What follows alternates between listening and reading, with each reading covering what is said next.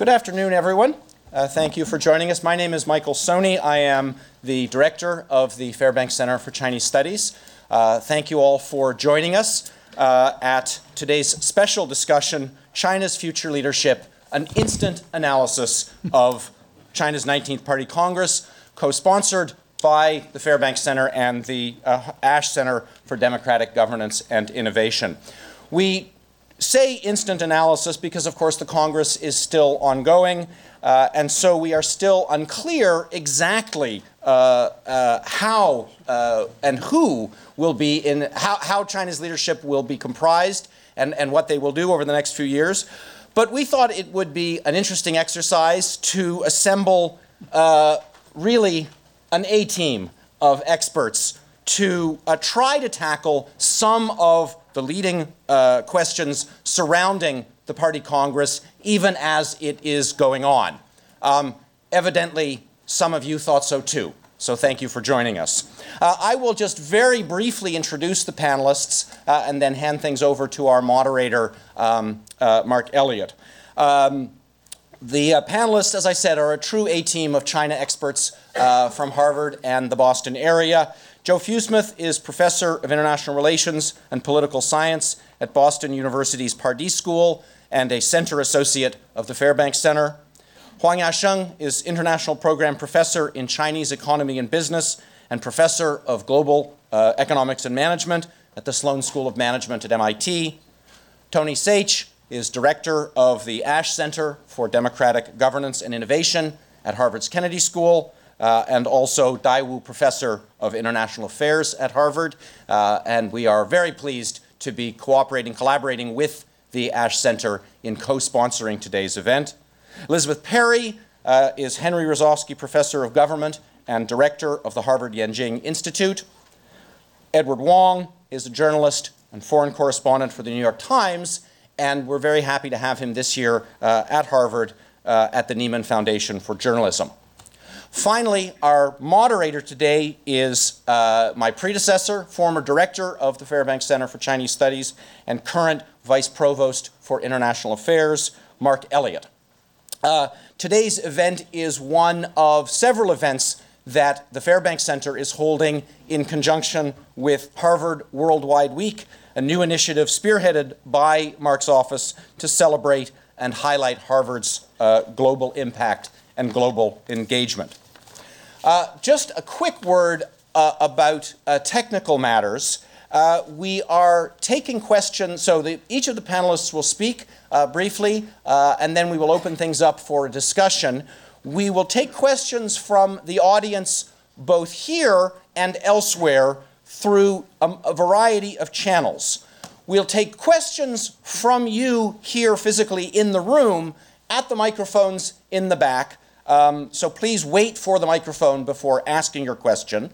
Those of us watching, you have multiple options, as do those watching elsewhere. You can tweet us at Fairbanks Center or at Fairbanks Center or at Harvard Ash.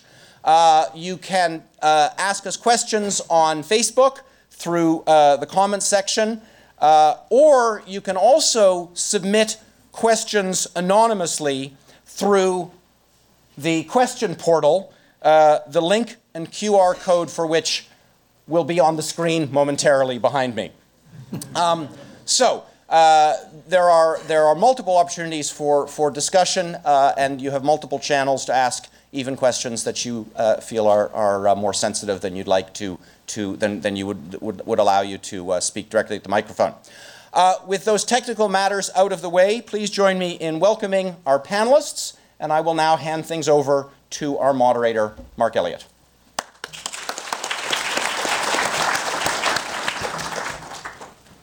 Thanks very much, Michael, and welcome to all of you here. It's just fantastic to see such a great turnout for this important event. I will be looking forward to the remarks that we'll be hearing in a second, and then to your questions. I will be looking at my phone regularly during the presentations. It's not because I'm scrolling through to find my new favorite cat video. but because I will be fed questions through the wonders of modern technology on WeChat, which means, of course, that the Chinese government will probably also be able to see all of the questions that are coming through here. But that's fine. We're live streaming. We're open to the world. I would ask, however, that respectfully, that you refrain from recording yourself. This will be live streamed. It will be made available later, I presume, on the Fairbank website. So no private recording, please.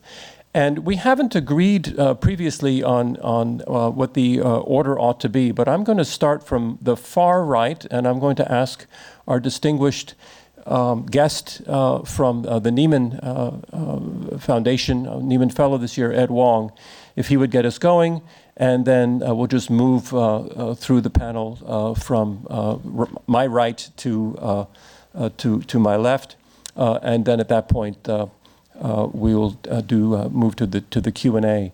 I think each of you was asked to speak for between 5 to 7 minutes, so something of that sort. Your thoughts on what is exactly going on in Beijing these days?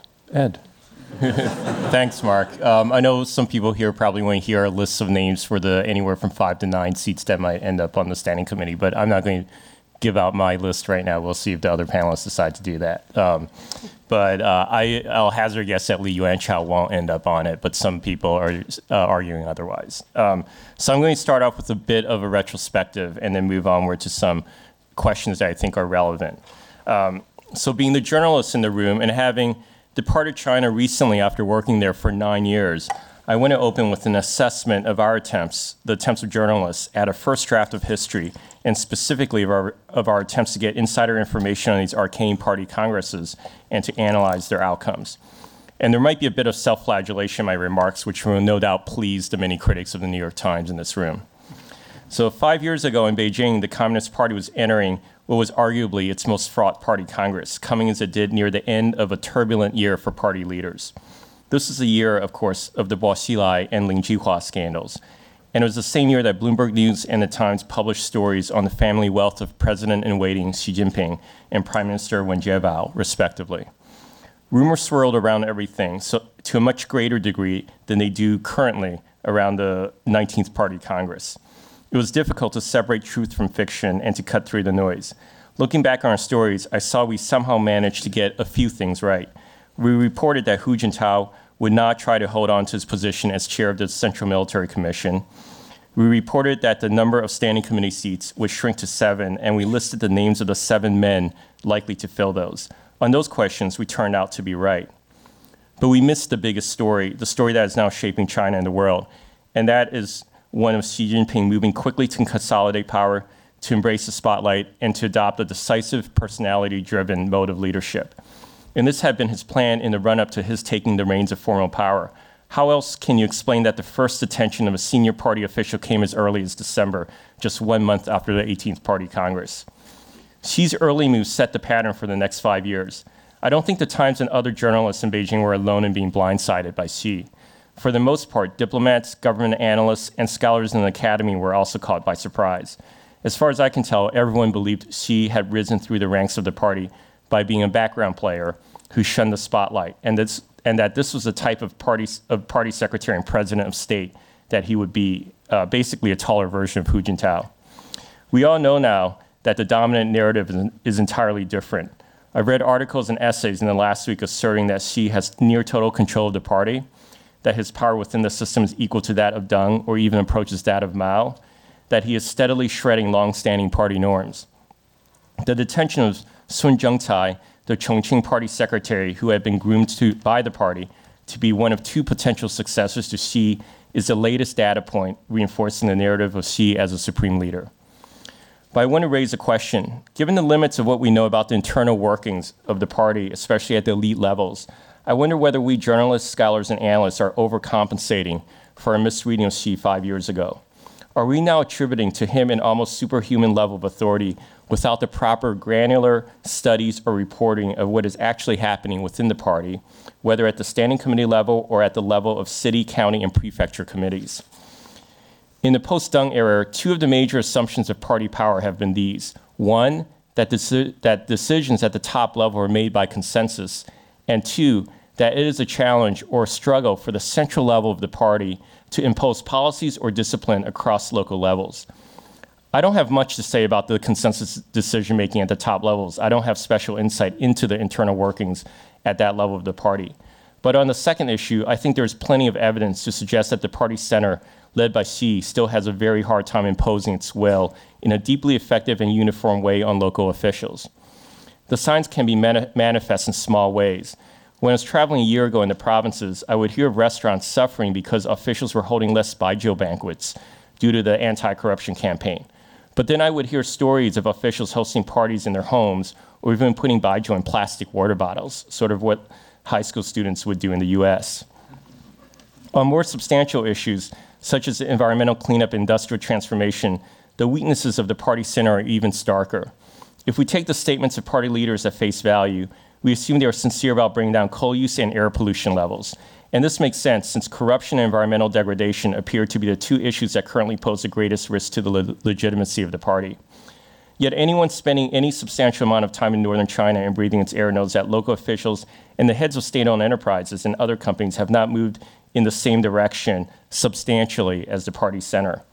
In June, environmental inspectors sent from Beijing found that nearly 14,000 businesses, or 70% of companies they inspected, failed to meet environmental standards for controlling air pollution. Away from Beijing, I visited massive coal power plants under construction, a common phenomenon across China, even though there is a glut of coal power plants, and even though party leaders insist they want to promote non-fossil fuel energy sources at the expense of coal. These new coal burning plants, often promoted by local interests, amount to billions of dollars worth of wasted investment.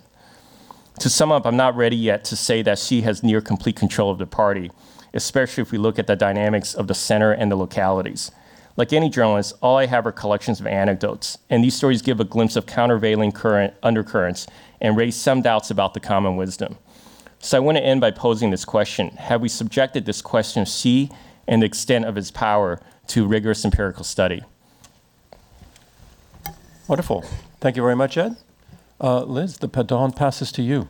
Thank you. I'm not a peaconologist, so I also will not hazard predictions about the likely lineup of the new standing committee.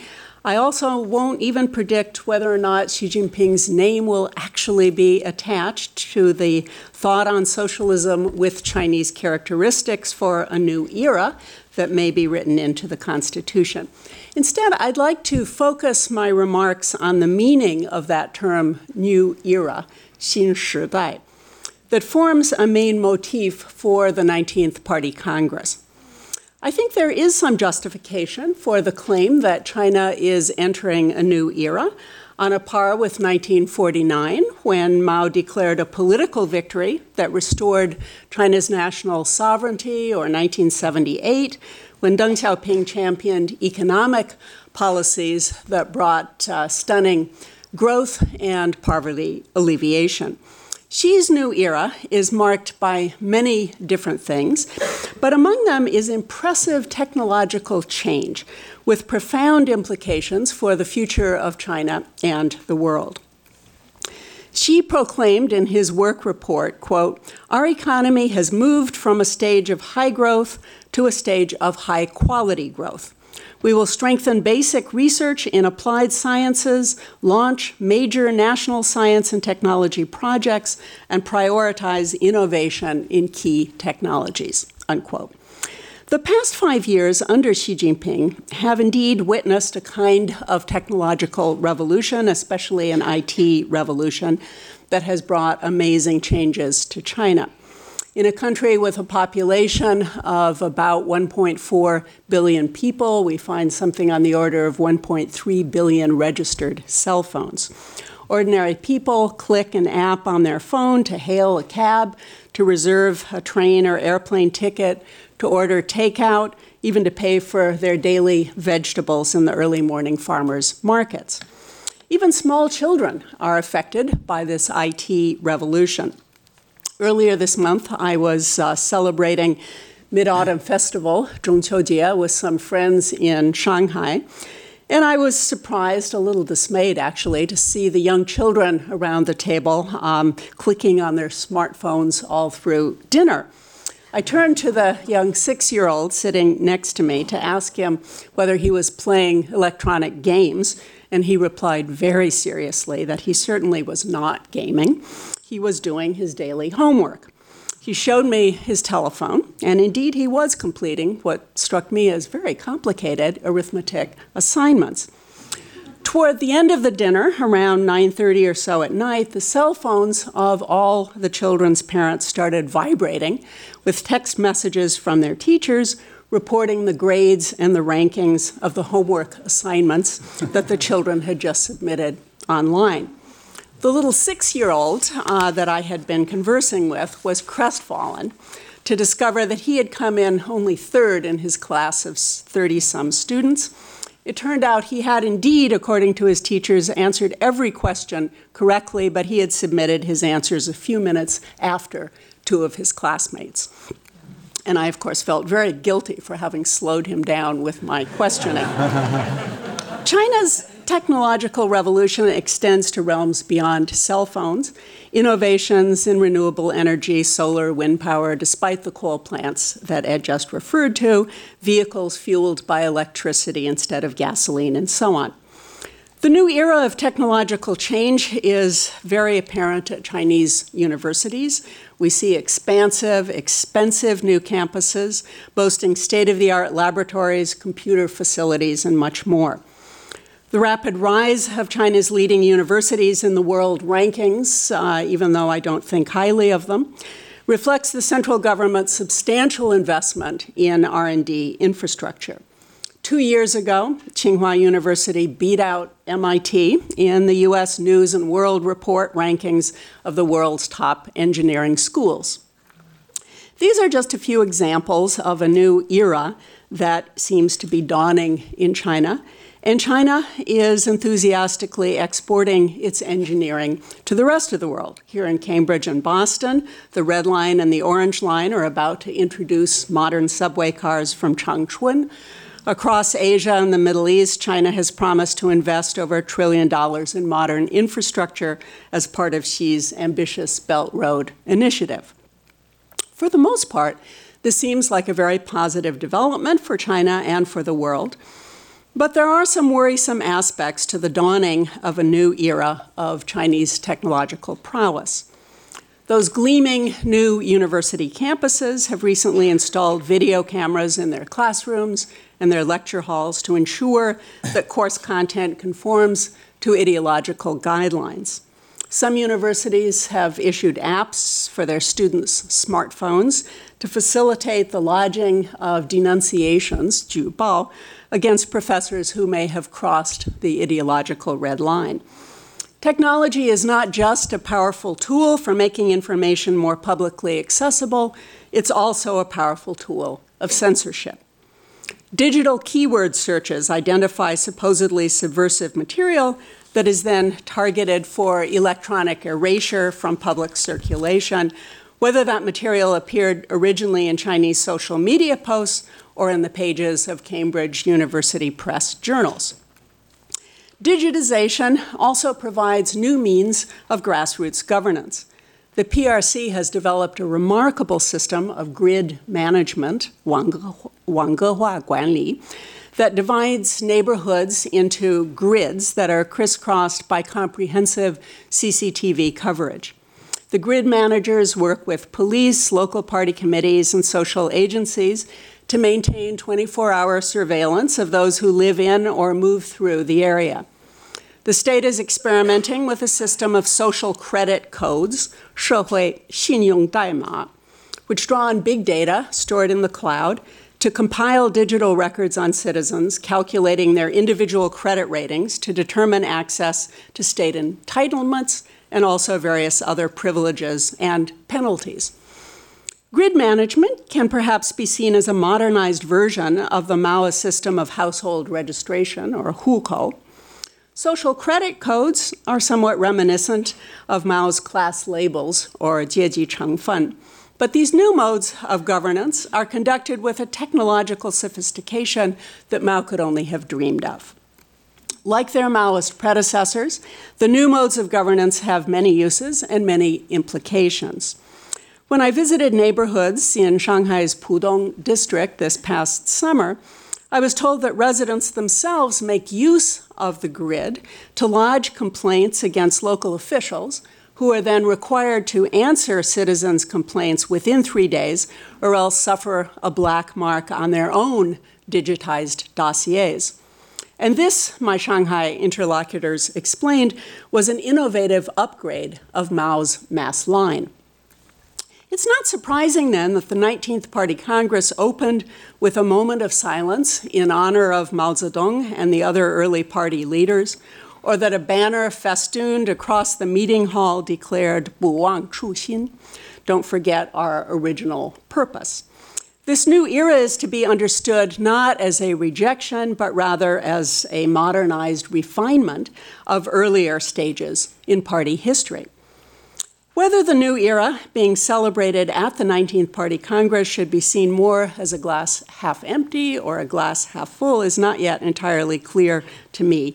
But I think there is little doubt that Xi Jinping's era of technological progress and prowess is indeed a historic turning point for China, of major consequence not only for China, but also for the rest of the world. Thank you. Great. Thank you, Liz.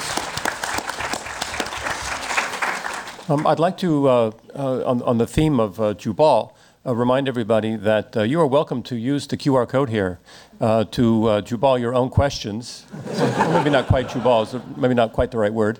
But one reason we have employed this technology is to enable anybody who would like to ask any question of any sort to be able to do so anonymously. So if, we'll be calling on people here in the room to raise your hand and speak, that's fine.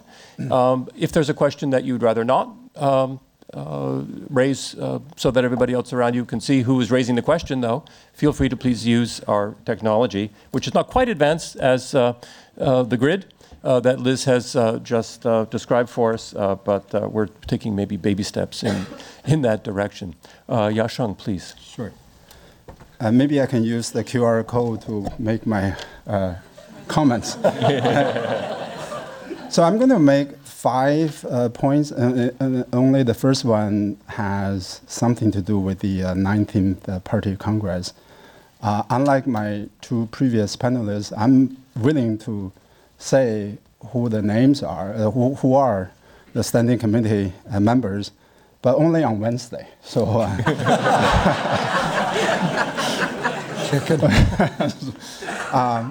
Well, the thing is, I have no idea, and I spent the weekend in Boston, so I didn't attend the meeting in Beijing. So that's as much as I can say about the 19th Party Congress. The second thing I want to say is it is important to, whatever the results that are announced on Wednesday or Tuesday, we need to keep in mind that there has been a broad trend toward political centralization in China. So this is not something that has happened suddenly and maybe unexpectedly. My only conjecture is that the 19th Party Congress is going to accentuate the centralization rather than reducing it. So if you look at the Chinese political system in the last 40 years, since the Mao period, I think prior to 2013, there was a de facto intra-party, a version of intra-party democracy system.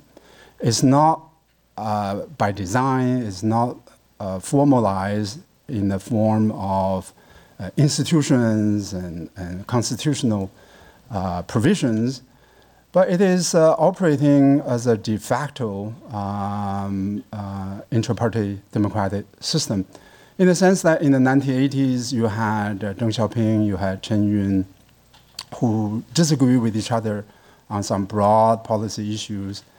And I think the fact that you have that rivalry and disagreements served the system well, because you have they access to two different ideas, and neither of these two factions was trying to eliminate the other faction.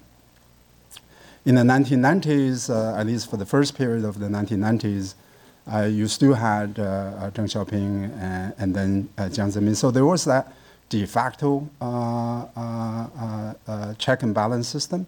And then during the Hu Jintao era, you had Jiang Zemin and Hu Jintao as effectively not checking and balancing, but at least providing some room for disagreements and competition. My own view is that that political factionalism, unless it goes too far, has served China well and has moderated the politics. I think that system broke down since 2013. We can debate whether or not the system is the right word to use to describe the previous practices. It's probably not a system because it's not formalized. But as we know from studying other countries and societies, a system basically is a cumulative result of practices that were implemented over a long period of time. So that stopped, I believe, in 2013. And it stopped for a legitimate, partially for a legitimate reason. What stopped the practice was corruption. And I think corruption went on for too long, unchecked. And this is not just true in China, it's actually true in many other countries. Corruption is one thing that is the easiest political tactic to use to get rid of your opponents. And because nobody would disagree with you if you say your objective is to fight against corruption, right? If I advocate central planning, probably half of this room will say you're wrong. If I advocate market economics, the other half will probably disagree with me. If I advocate democracy, probably many of you would say that that's not right. If I advocate authoritarianism, there will be people who disagree and there will be people who agree. But on corruption, there's universal agreement that corruption is bad, right? So I think the cleverness of the political tactic was to use a issue about which there's a universal agreement, right? So here it is about how to explain why corruption got as bad as it was as of 2013. And I do believe that the leadership before Xi Jinping bore quite a bit of responsibility. So I'm not going to assign this political centralization responsibility totally to one person, because he came forth at a time when there was a lot of fertile ground for the idea that really the country needed a dramatic and drastic action to deal with corruption. Right? And we can again have a debate whether the anti-corruption campaign has been an effective one or not an effective one. In my own opinion, the best you can hope for is the second best. So having some sort of anti-corruption campaign is better than not having it. But the side effect of that, maybe even direct effect of that, is the collapse of some informal moderation of Chinese politics.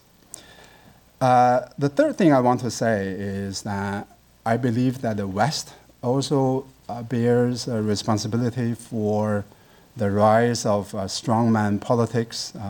In fact, the West itself is now making a claim to having strong leaders. One of them is in the United States. And I think in the last 10 years, there have been two shocks that essentially have gone a very long way to dismantle the legitimacy of economic capitalism and political capitalism. The recklessness of the Wall Street in 2008 essentially destroyed the legitimacy of laissez-faire free market economics in China and in many other parts of the world. And then in 2016, about 100,000 voters in Wisconsin, Pennsylvania, Michigan, and one other state that I forget, put Trump over the electoral college threshold. So, and that basically destroyed the legitimacy of political capitalism. So essentially, if you think about this from a Chinese perspective, right? What is it that they have to learn from the West in terms of economics, in terms of politics? I'm not saying that they don't. Actually, I believe that they have a lot to learn. But from their perception, there's very little to learn, and therefore there's little rational reason to restrain the political centralization within China. The fourth comment, I'll make it quick. The fourth comment has to do with the policy reforms and economic reforms. My own view is that Chinese economy requires substantial policy reforms toward market economy, toward liberalization. If you look at data, not just GDP data, actually to me GDP data are not terribly important. It is the productivity data that we're looking at. China, as many of you know, is growing at a lower rate as before in terms of the GDP growth. But what's absolutely more concerning is the productivity performance. The productivity performance has been very bad. And this is a very, should be a concerning issue. But the problem is that all the attention now is focusing on politics. Not much attention is focused on economics. So essentially you have a demand, on the demand side you have a demand for policy reforms. I don't really see a realistic scenario on the supply side that the policy reforms will be supplied. Lastly, let me end with, it's related to what I just said, related to prospects of economic reforms. It is very interesting in the last 5 years, if you look at how the Chinese leadership announces policy reforms and reform goals, they're actually a very impressive set of goals and instruments and steps. And very detailed, right? So if you look at the third plenum in 2013, the reform document is extremely detailed. I forgot how many items on the list. I thought they were either 22 or 23 items on the list. But the problem is that if you study the history of Chinese reforms, typically the reforms happen in China when the central leadership does not announce detailed blueprint of reforms. What the central leadership does typically is to announce some broad principles and then let the entrepreneurs and local officials experiment with new measures and new initiatives. So this is what I call the story of the two third plenums. In 1978, that third plenum produced a document that unquestionably moved China on a reform path. If you look at that document was very broad. General principles, general goals, without specifying the mechanisms and the instruments and policy tools. It is that kind of documents that actually move reforms rather than a detailed blueprint. The reason why the detailed blueprint doesn't work is because if you were a local official in China, if the central government has specified everything in great detail, your natural incentive is to wait for the action to happen rather than taking on the action by yourself. And also the other thing is that if you specify so many things, it's really difficult to start with one or two important things, and then starting with those things will move the rest of the agenda. The success of the Chinese reforms in the past has been general principles, long-term goals, leaving a lot of room for maneuvering, experimentation with local officials, and then you focus on a few key things. By doing those few key things, you move the rest, right? So in the 1980s, it was the rural reforms, and then the WTO and things like that. I believe that's the right way to move Chinese reforms, rather than spelling out so many things, which actually has exactly the opposite effect. Thank you very much. Thank you, Yasheng. Joe, next 5-7 minutes belong to you. Okay, thank you. Pleasure to be here. I think I should start by saying that I think one of the great misperceptions of China is that somehow succession politics had been solved. We've been told repeatedly over the last decade that China had developed institutions would constrain power, and power could be passed from one generation to another without any particular problem. I haven't heard Bo Xilai's testimony on this case, but I think that he would probably suggest there's a problem with this theory. Obviously well, we haven't heard his testimony, but the testimony of Xi Jinping is that he and some of his colleagues, Zhou Yongkang, Lin Jihua, Xu Caiho, engaged in political conspiracy, 政治阴谋. That's really harsh language. I think in American discourse we call that treason. That is going outside party channels, doing things, we don't know exactly what things, crossing from civilian to military power. That is an enormous crisis in governance. So I think one of the problems that we're going to have to look at is what happened to this vaunted institutionalization. It did not seem to take place, take over. And I think we're seeing a lot of the same thing today. Let me go back and pick up some of the comments that Yasheng just said. I think it's fairly clear that Jiang Zemin wanted to pass power to Deng Qinghong. But Deng Xiaoping, in his wisdom, had said, no, you do it for 10 years and then give it to this other guy, Hu Jintao. And what that did was give power to different wings of the party. I don't want to say factions, but different centers of power in the party, different interests and so forth. And in that sense, I think Deng Xiaoping really was aiming at trying to develop some institutionalization and maybe some collective decision-making. Similarly, I think Hu Jintao wanted to pass power on to Li Keqiang. And the 18th Party Congress was a very complicated affair, but it seems that Jiang Zemin and other people decided, no, we'd rather give it to Xi Jinping and put it more back in our side of things.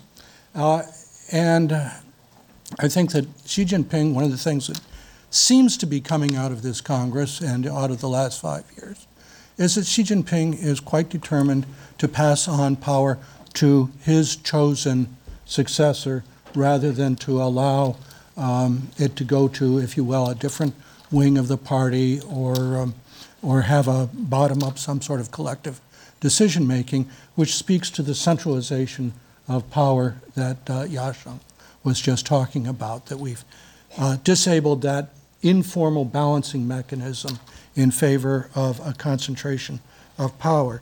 And I think one of the really startling pieces of news that has come out of this Congress is that apparently Sun Zhengcai, the former party secretary of Chongqing and one of the, at least, candidates for successor position, has been accused of trying to seize party and state power.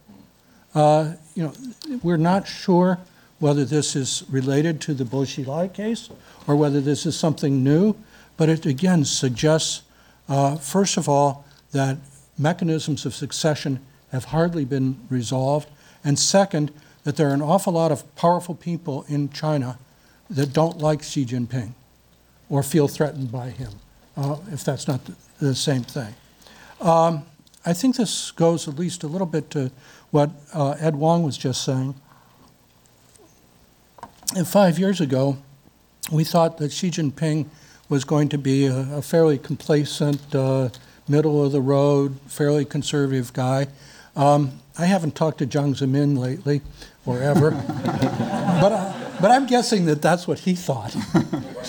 And you're met with this wonderful Chinese political talent of not revealing what you've been thinking for the last 65 years until you get into power.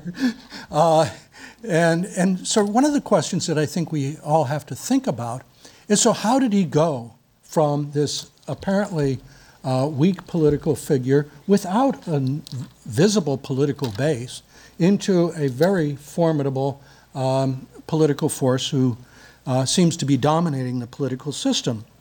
And of course, there's nothing like political crisis to do that.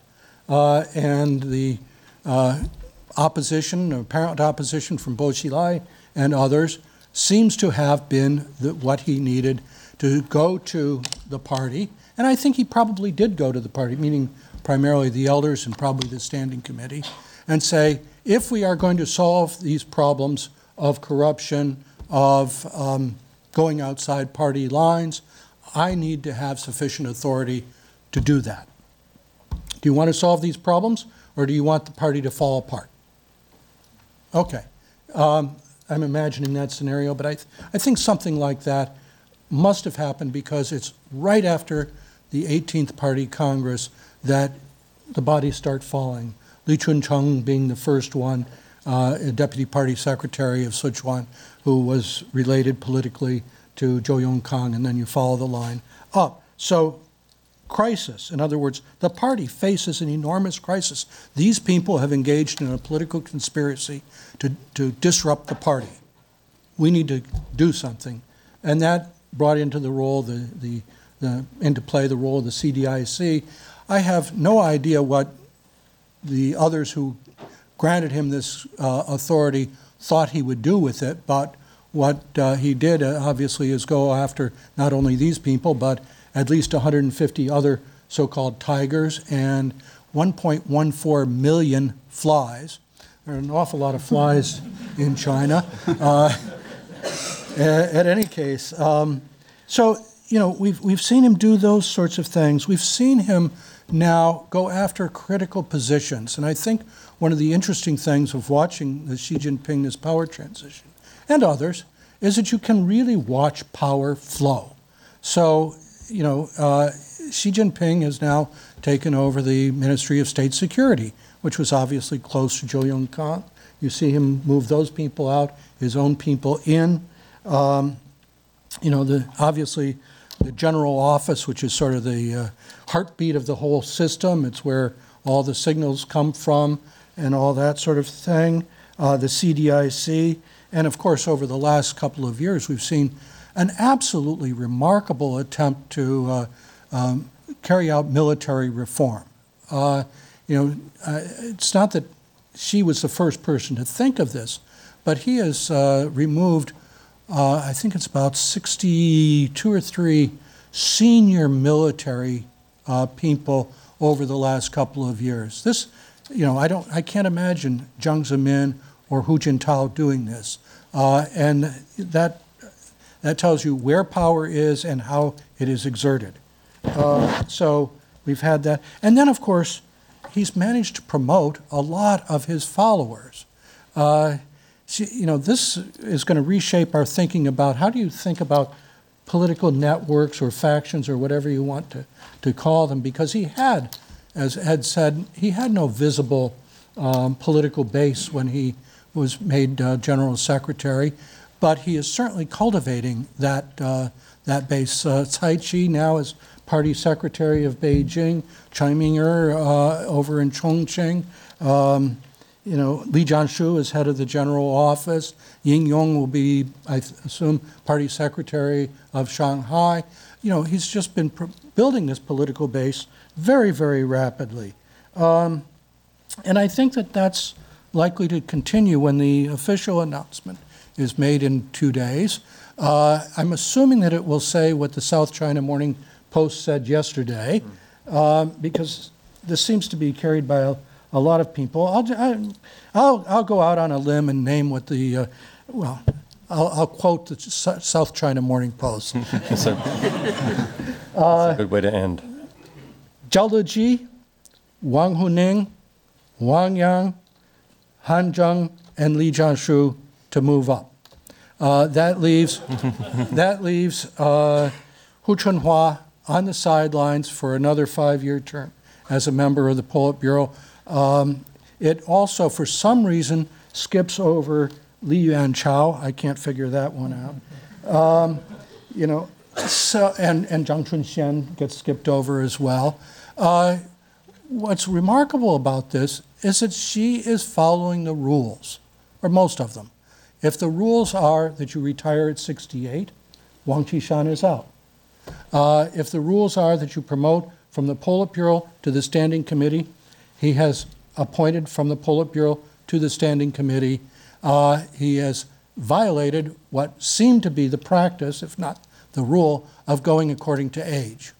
But he has picked out, if this list is correct, 5 people from the Politburo, and if this list turns out to be right, he will dominate the Politburo Standing Committee in a way that Jiang Zemin did not do in his 10 years, or that Hu Jintao did not do in his 10 years. I will just say that the only time Jiang Zemin dominated the Politburo Standing Committee was when he stepped down. And then he packed the Standing Committee. And on that note, I will pass the baton. Thank you, Joe. I think we may already saw 1 or 2 questions about rule following, and we may get a question or two about, is Xi Jinping following the rules, which rules, I think he gets to pick which rules he wants to follow, and other rules maybe he doesn't want to follow. Tony, it's always tough being the last in such a stellar panel like this. It's even harder of a challenge. Have all the good things been said? Yes, so I'll just say a few crappy things. I think Joe is right. Starting last week, the new standing committee was being leaked out, and it's pretty much, everybody's pretty much now pumping out the same thing. I want to start with some quotes from a report to the party Congress. And Joe, you're not allowed to answer this. Since 1921, the CCP has dedicated itself to the great rejuvenation of the Chinese nation. It's important for the study of Marxism, the development of theory to establish a system of core socialist values. Party exercises absolute leadership over the armed forces. We need to make China an innovative country. We will build a community of common destiny, and the state-owned sector is the important part of the economy. Who said it? Do you think Xi Jinping? Hu Jintao in 2007. If I put up on the board the 7 key priorities that Hu Jintao and Wen Jiabao put forward in 2002, 2003, they'll be exactly the same as what the Xi Jinping, Li Keqiang leadership has been promoting for the last 5 years. So what do those 2 things tell us? I think they tell us 2 things.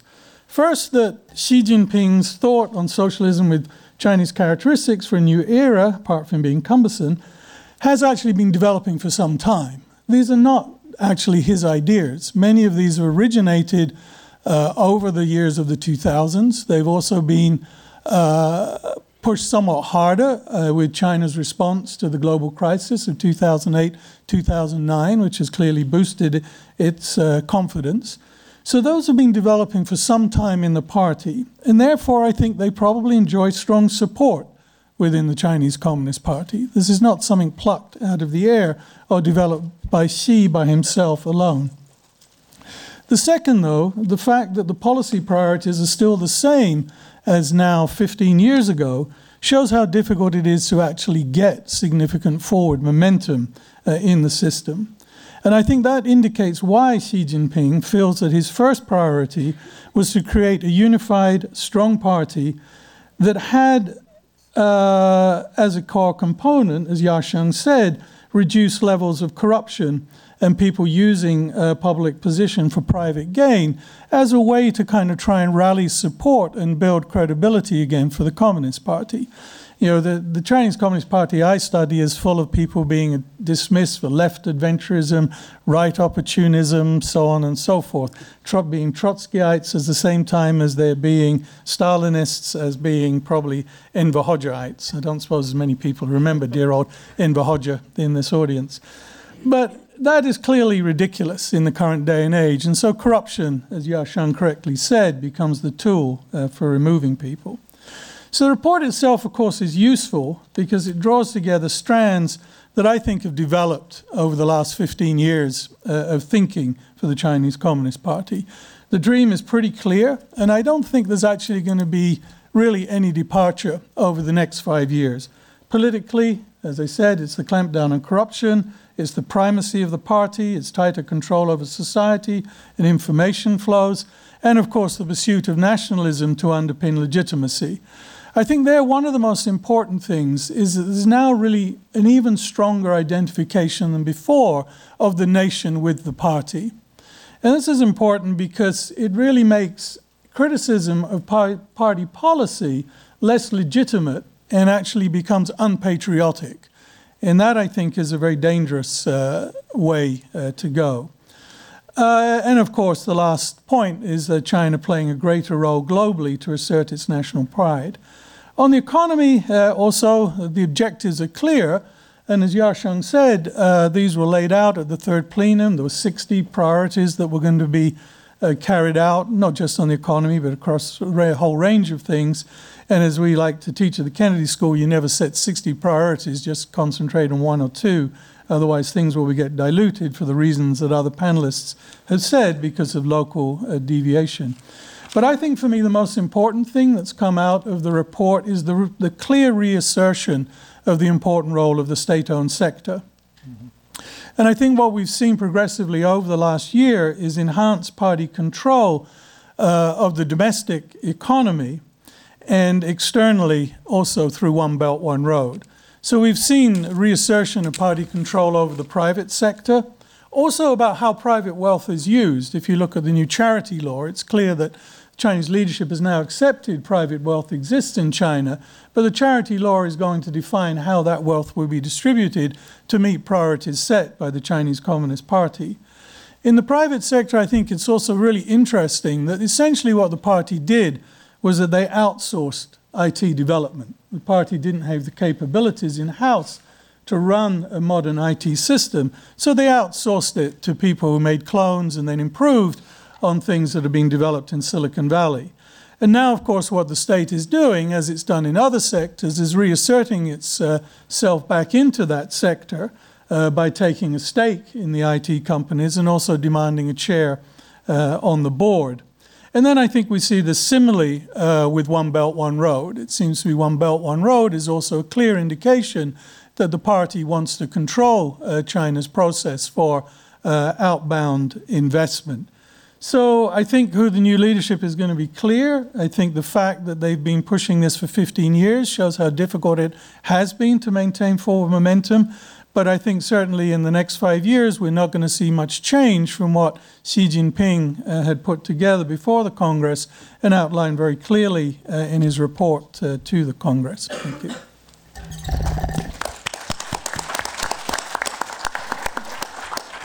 Thank you, Tony. I was wondering when One Belt, One Road was going to come up, and so thank you for bringing, well, indeed. We have some questions that have come up in here. One of them actually has to do with the SOEs, and since you just touched on that, I'd like to just read this question.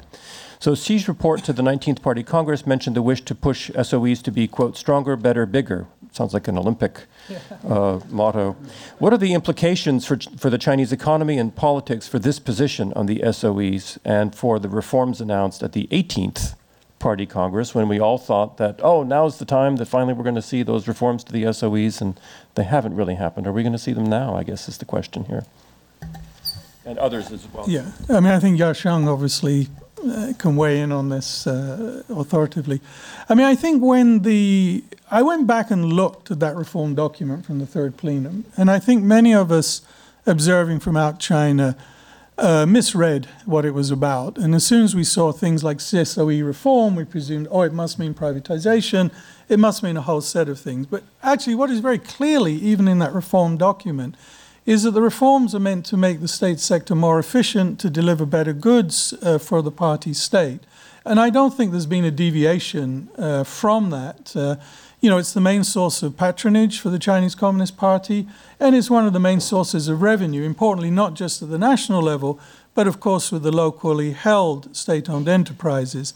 I mean, Yosheng's written more authoritatively on this, but I think if you pick up on what he was talking about with, the efficiency within the economy and productivity, and where we see efficiency of investment moving, it's not necessarily the case that it should be to those state-owned enterprises where TFP, total factor productivity, seems to have been weakening over time. So I would just say I agree with what Tony has just said. I think it's very important when the Chinese leadership talks about, it's not just Xi Jinping, it's also previous leaders, when they talk about reforming the state-owned enterprises, it doesn't really automatically mean privatization.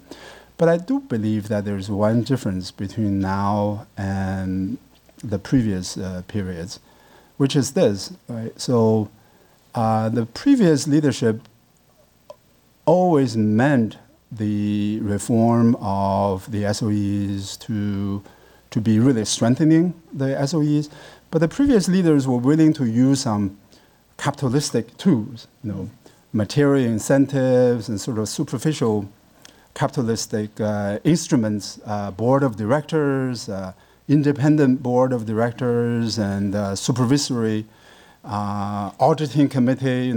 I don't think those things mean much because what really matters is the institutional context in which these things operate. But nevertheless, that they were willing to at least impose some of these things on the SOEs, right? So pay the manager by stock options, for example, right? Incentivize all of those are gone. So essentially what you have is just the strengthening part without the restructuring part.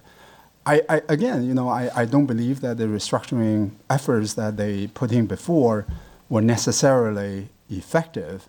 It is more of a political statement than an economic statement. Nevertheless, I think it's important in terms of signaling to the society, to the managers, and if you're willing to try some of these experiments, even though they may not work, at least you are willing to do that. So my worry is that now all you have is investment, strengthening the state sector, bank loans, and all of that.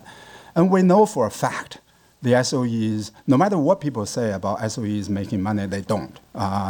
They only make paper money in a sense that because much of their inputs are subsidized, right? So they have access to low-cost capital, they have access to low-cost land, they get to pick the best of the human capital.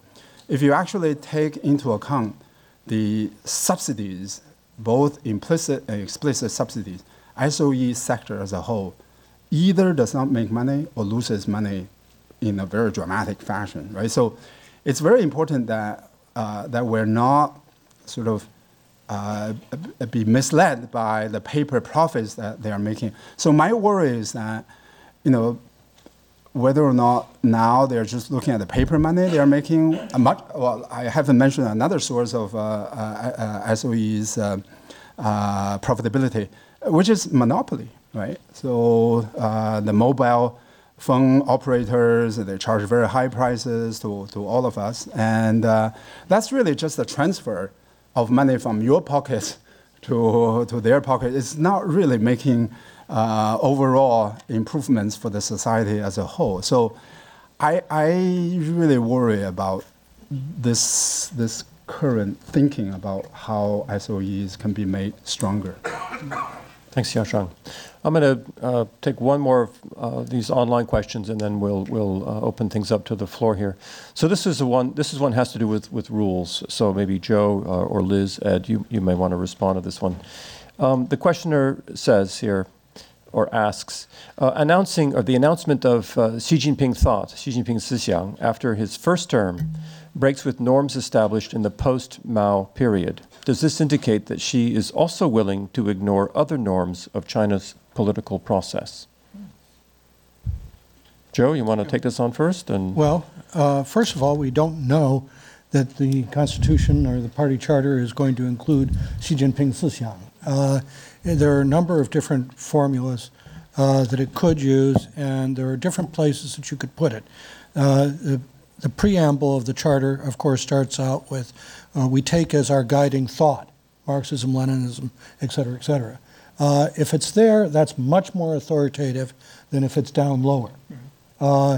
Again, if you could put in the socialism with Chinese characteristics in the new era without mentioning Xi. That's possible. Or you could put in the whole enchilada, Xi Jinping and the thought, which would be much greater. Yes, this would break precedent. Normally, you get your name enshrined in the party charter when you leave office, not when you're in it. And if you take this to the highest point, putting the name and the thought up in the preamble, then it would be a real sign, I think, not only of power, centrality, but also perhaps of longevity. How do you ask somebody to step down when he's the font of all wisdom? So that would be something to look for. Yeah, that's what we're going to find out on Wednesday, or when the first plenum should decide that. Liz or Ed, do you want to comment on this? Well, I think several of the speakers have already pointed to very important ways in which Xi Jinping has already broken with norms, the norm of balancing different, whether we want to call them faction or policy interests, sort of Jiang Zemin developmentalism versus a Hu Jintao, Wen Jiabao welfare concern. And in the past, the party seemed to have within it contrasting impulses that functioned almost like a party of labor versus a party of capital, perhaps, and now that's gone. So I think we've already seen that, and we can expect to see more of that. I do think, regardless of whether or not this socialism with Chinese characteristics for a new era, with or without Xi Jinping's name, is put in the party constitution, that we are seeing under Xi Jinping a renewed interest in ideology. Not that it was ever gone. I mean, none of these trends are brand new. But we have seen in just the last few years literally hundreds of think tanks opening up on Chinese universities, some of them with the name of Marxism, others of them socialism with Chinese characteristics, but receiving very large grants from the Department of Propaganda, the Ministry of Culture, and elsewhere to study Xi Jinping's thought. And so I think there is no question but what the current regime is very, very serious about trying to develop an ideological underpinning of legitimacy for the party. And exactly what this will be, I think, is unclear at this point. But it presumably will include some medley of both revolutionary symbolism and power and also traditional Chinese values of various sorts. And I think it's likely to become, in future years, a real challenge to those of us doing Chinese studies in this country. I think it's not an accident that Guoxue centers have opened up all over China, or that centers of Zhongguoxue are open for foreigners to learn about Chinese studies within China. There is, in fact, a massive emphasis on rethinking what Chinese ideology ought to be, how to present it at home and how to present it internationally, to encourage social scientists to be actively engaged in this process, an enormous amount of money rewarding those who engage in this rethinking. And I think it's still very early days, but for those of us studying China, that we are going to find some very interesting challenges to how we conceive about China and how we think of its history, and whether our social sciences are really just the purview of Western social scientists based on American and European models, or whether, in fact, the Chinese experience will have something to tell us. So I think it's a very important moment. Again, not brand new by any means, but being pushed in a way that really is much more aggressive than we've seen in the past. Your use just now of the word medley made me think of songs.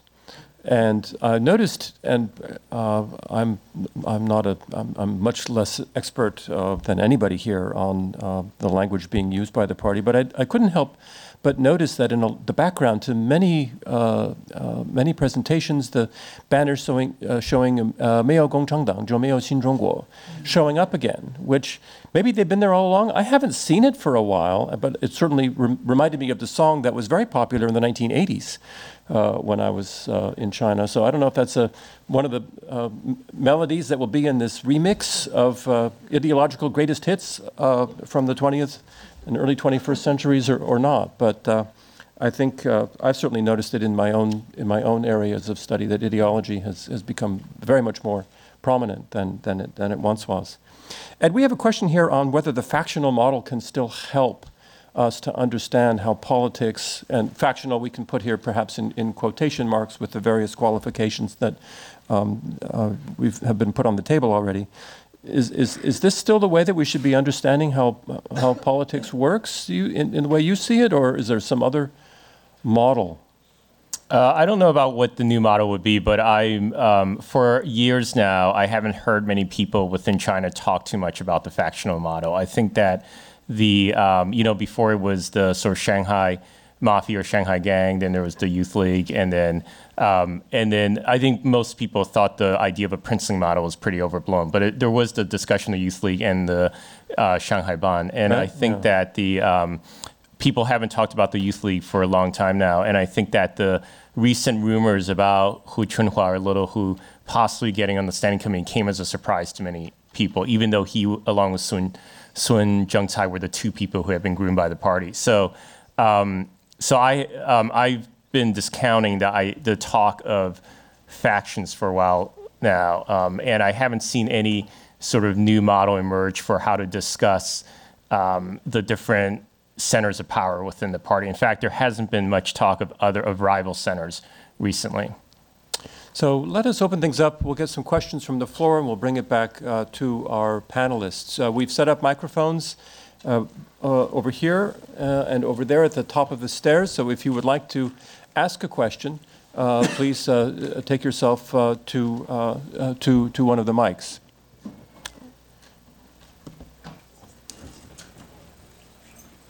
Meantime, we do have somebody. No, that's Julia. She's on our staff. Well, Julia might have a question. Julia may have a question. So, okay, please.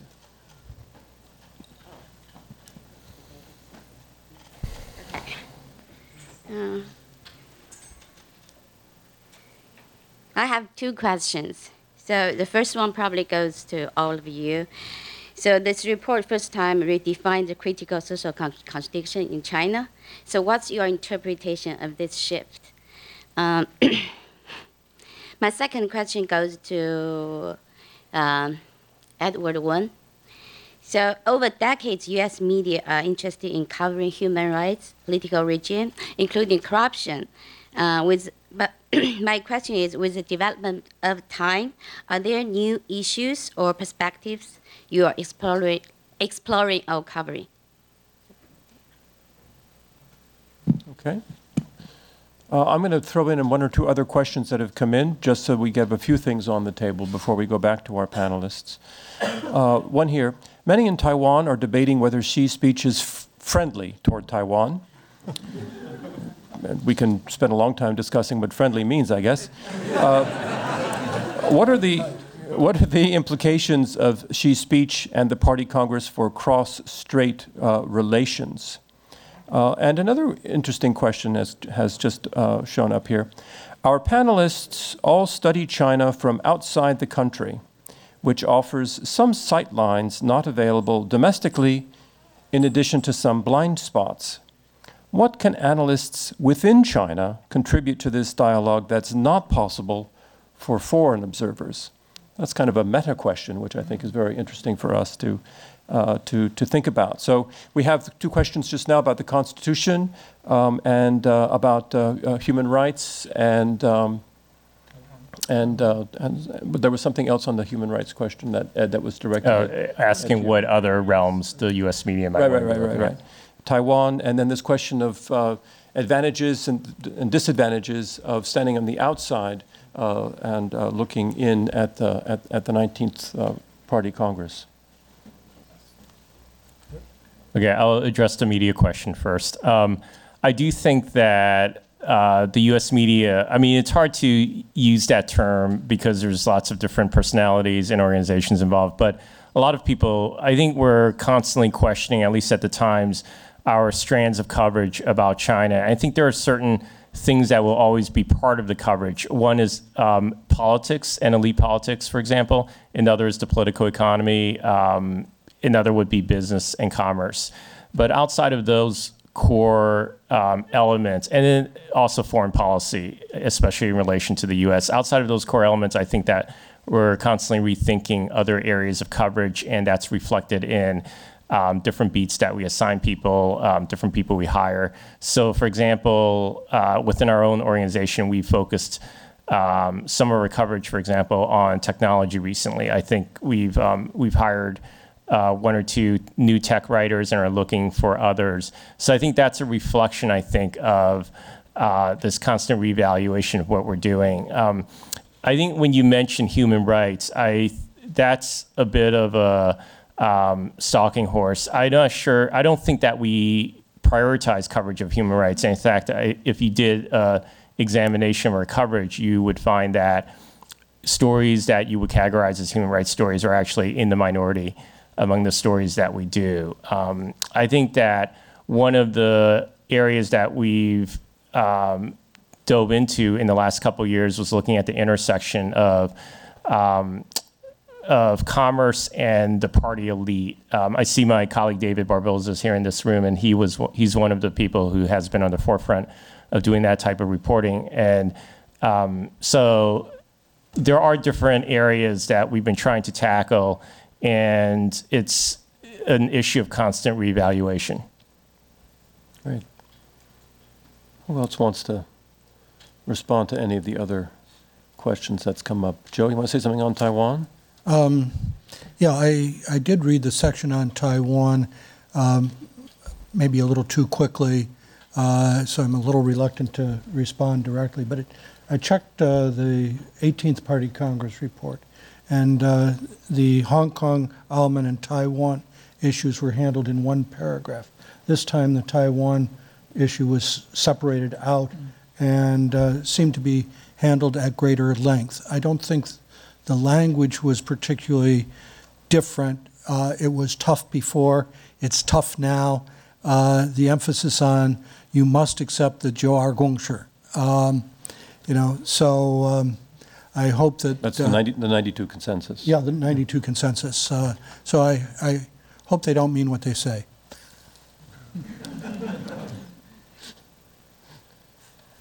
I'll just make one quick comment on the very interesting and difficult question of the difference between analysts who are based inside or outside of China and what they can contribute to our understanding.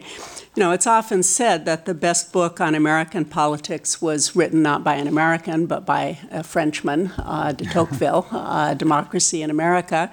Tocqueville was able to raise those questions about American civil society, the problems of majority rule, and so forth, because he had an outsider's view coming from France and comparing America to continental Europe. And I do think there is something to be said for the advantages of being outside a society, perhaps for seeing the big picture or seeing it through different eyes that are inevitably comparative because you're coming from a different political system. But I also think there are real advantages to Chinese working within China, not only by being able to see and experience and feel up close at hand the nuances of Chinese politics, but also, in my view, being the only people who really are in a position to pass moral judgments and evaluations about their own politics. I personally don't feel comfortable saying very much about what is right and wrong about Chinese politics. I feel it's my place to say that about American politics, and I hope that Chinese studying their own politics will feel emboldened, difficult as it sometimes is, to pass those kinds of moral judgments that those of us outside of China have a much more difficult time weighing in on. In that regard, one of the things that's always struck me, Liz, and I wonder if others notice this as well, that it's not difficult, I think, for most Americans to separate the love of country from the love of the party. Aiguo and Aidang are by no means so closely linked, and there are plenty of people who hate all political parties and still would claim that they love their countries, and so that patriotism in that way, at least until recently in this country, and this may be changing too, has been independent of whatever political position that you may take. And I think we saw some signs that maybe was at one point changing in China, but maybe it's not changing, or maybe we were deceived in the first place. I don't know, Tony, if you wanted to pick up on that. Yeah, well, I mean, it was a point I made in the brief comments to introduce that I do think, it's varied over time, obviously. Historically, there have also been periods where nation and party were so closely identified that criticism of policy would be seen as unpatriotic, and you could be accused of being a traitor or being shut down. And Liu Binyan was one of the first writers, as the reform started, who talked about this distinction between love of the country and love of the party. And he had a phrase, if I held up the mirror and the mirror's cracked, is that my fault or not? So I think we are seeing a tightening of that. A second thing actually relating to the question of Taiwan that I've noticed recently is, I think, one of the most interesting phenomenon that's taking place is the Chinese Communist Party now saying that it is the inheritor of the Chinese tradition, which is extraordinary. I mean, I was a student in China during Pilin Pikung, or just after, Pilin Pikung. So, criticized Lin Biao and Confucius. So now the Chinese Communist Party taking on the mantle that its caricature of Confucianism is really the true inheritance of the past is dramatic. And I think it has consequences for Taiwan, because originally the Communist Party's claim to legitimacy was it was the radical break with the past, that it had destroyed feudalism, it had destroyed semi-colonialism, and it was a new path. And tradition had moved to Taiwan. Now, I think this plays into cross-straits relations, because what the Communist Party is now saying is, no, the tradition's not on Taiwan. Now, that gets complicated with DPP and Minjiandang, obviously, also sharing the same view about that. But it's more difficult for the Kuomintang. And I think that's quite a strong difference, which I think will have implications for cross-straits relations, with the Communist Party saying, no, we are the inheritors of the tradition, our kind of institutions, the culture, the things we're building is in a line from the past. And that radical rupture that, I first went to China experiencing has been glossed over. Mark, in order to separate the love of the party from the love for the country, I think the basic condition for that separation is you have to have more than one party to love, right? So, and when you just have one, and you don't allow others, so I can say I love the country but not the party, but how do I separate the two, right? So you can't really do it. The other thing I want to say is that it was easier to talk about this issue 20 years ago than it is now, because 20 years ago there was an effort to separate the party from the government. And in the 1980s, the leadership decided to downplay the role of the party in the SOE management and in the government institutions. So essentially, when you have that separation, then you can decide, make a decision, which part that you criticize and which part you don't. Now it's very, very difficult. And Tony is absolutely right about this returning to the Chinese tradition. That makes it triply difficult to do the separation, right? So not only that there's only one entity, the country and the party, that once you start criticizing, you're criticizing yourself. You're criticizing the tradition, you're criticizing this 4,000 years of civilization, and that's a terrible burden to have. 5,000 years, Yasheng. Oh, 5,000. I'm sorry. You're trying to denigrate the... I think the U.S. president said 8,000. Let me just say, yeah, but let me just say 10,000 years. So it's, just to cover myself, it's an insurance policy I took out, and so that makes it really, really difficult, right? And I think the effect of that is really intellectual, stifling intellectual development. We are near time. I'm going to ask the following question and ask each of our panelists to use 1 minute or less to respond.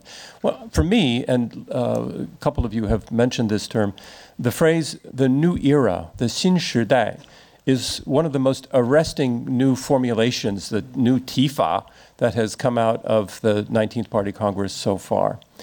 I would like to ask each of you just to give us your thoughts on how will we know that we have indeed reached a new era, a 新时代? What will be the thing, what's the one thing that you can point to that if we see this happening, yes, indeed, it's a new era? And I'm going to start with Joe. And we'll go that way. I was going to ask, in the Deng Xiaoping era, it was called the 新时期, the new period. But a Shidai is much bigger than a Shiqi. Well, seriously, no, that's not a joke. So no, let me go back to this revival of tradition that you've been talking about, because I see a real effort to, I don't know, call this a cultural decoupling, that there is something distinct about the combination of Chinese culture and socialism that doesn't necessarily conflict with the West, but is separate from and is a distinct Chinese path. And that's what this is beginning to set down. Yasheng? One thing, I think what Joe said earlier is really, really remarkable, which is that the level of the language, the level of the discourse about political intrigues and all of that, I think that's new, right? And whereas before, so if you look at how Hua Guofeng was treated, right, and Hu Yaobang, even Zhao Ziyang, and so the other side won. They won the political battle, but they treated them, especially Hua and Hu, less so Zhao Ziyang, gently, right? And I thought that was a good thing that the Deng leadership implemented. You need to have some gentle treatment of your political opponents. The thing that I worry about is that, and this is one problem with using corruption as a political instrument, because corruption really, you can't really treat the corrupt person gently. You kind of have to lock them up. Once you do that, then the moderate level of political gentility disappears. So that would be I worry about a sign of a new era, not necessarily a good sign, or a good, well, good thing. Liz? Yeah, I mean, of course, this embracing of traditional Chinese culture by the Chinese Communist Party is significant. Of course, it's not just going on under Xi Jinping. He's amplified it, but Jiang Zemin very much was into this whole process himself, and certainly under Hu Jintao and Wen Jiabao, it continued apace, and it's just received, I think, more central funding and more purpose recently. But I think, that raises the question of what will be the real centers of learning in the future. So I don't know if it's going to happen in the next 5 years, but I think the thing for us in higher education to be looking for is when, in fact, Cambridge, Massachusetts isn't the place that people want to come for higher education, but Beijing is, or Shanghai is, or whatnot. And, with these rankings, that's already starting to happen in QS now. Harvard has fallen to number 6, well under Stanford, Oxford, Cambridge, and so forth. And Chinese universities are rising very rapidly. As I suggested earlier, I have no stock or faith in these rankings, but they're enormously important in terms of where people invest their resources, both ordinary people and states. And so the extent to which China can convert its political and economic power into intellectual power, I think will be the real test of whether this is a new age. That's what it's trying to do, I believe, and superficially is making enormous strides in that area, and whether, in fact, those will be backed up substantially is what we have yet to see. A very opposite observation for all of us here at Harvard. Ed, how will we know when it's a Xin Day?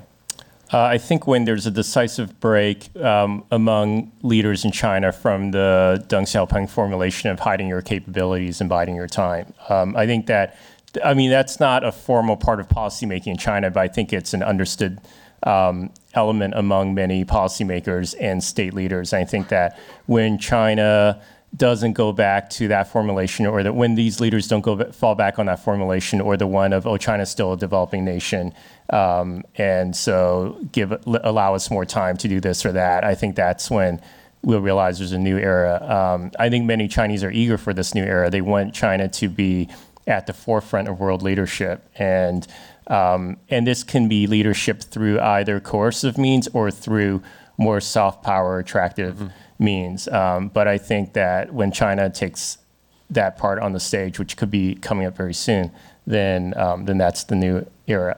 One addendum to that, though, is I think that internally within China there are certain problems, I think, that will be more long-lasting, might even go into that new era, which will be, I think about the frontier regions or the border regions, which include not only obviously Xinjiang and Tibet, but also even Hong Kong now.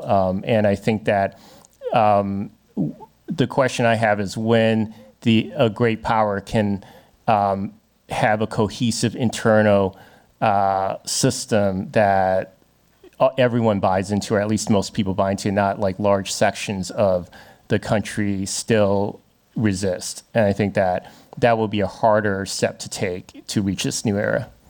Thanks, Ed. Tony, last word for you.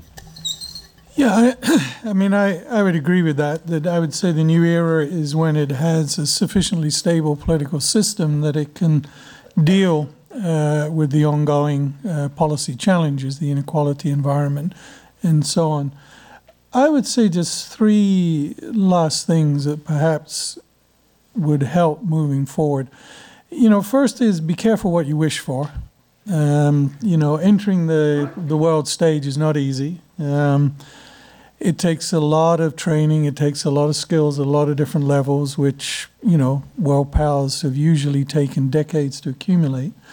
I think 2 other things are very important in the new era. One, I would say, is learn where the dynamics are within your society and within the economy, and don't rely on those sectors and elements which aren't. The Chinese people are extremely entrepreneurial, and the private sector has shown great creativity. And I would say, last but not least, trust your society and trust your own people, because they are the source of dynamism for much of what has happened in China. And by setting controls around what they can read, what they can access, I think is liable to frustrate development into the new era. And with that, we will close our event. Please join me in thanking our panelists, Ed Wong, Liz Perry, Huang Yaosheng, Joe Frieslich, and Tony Sate.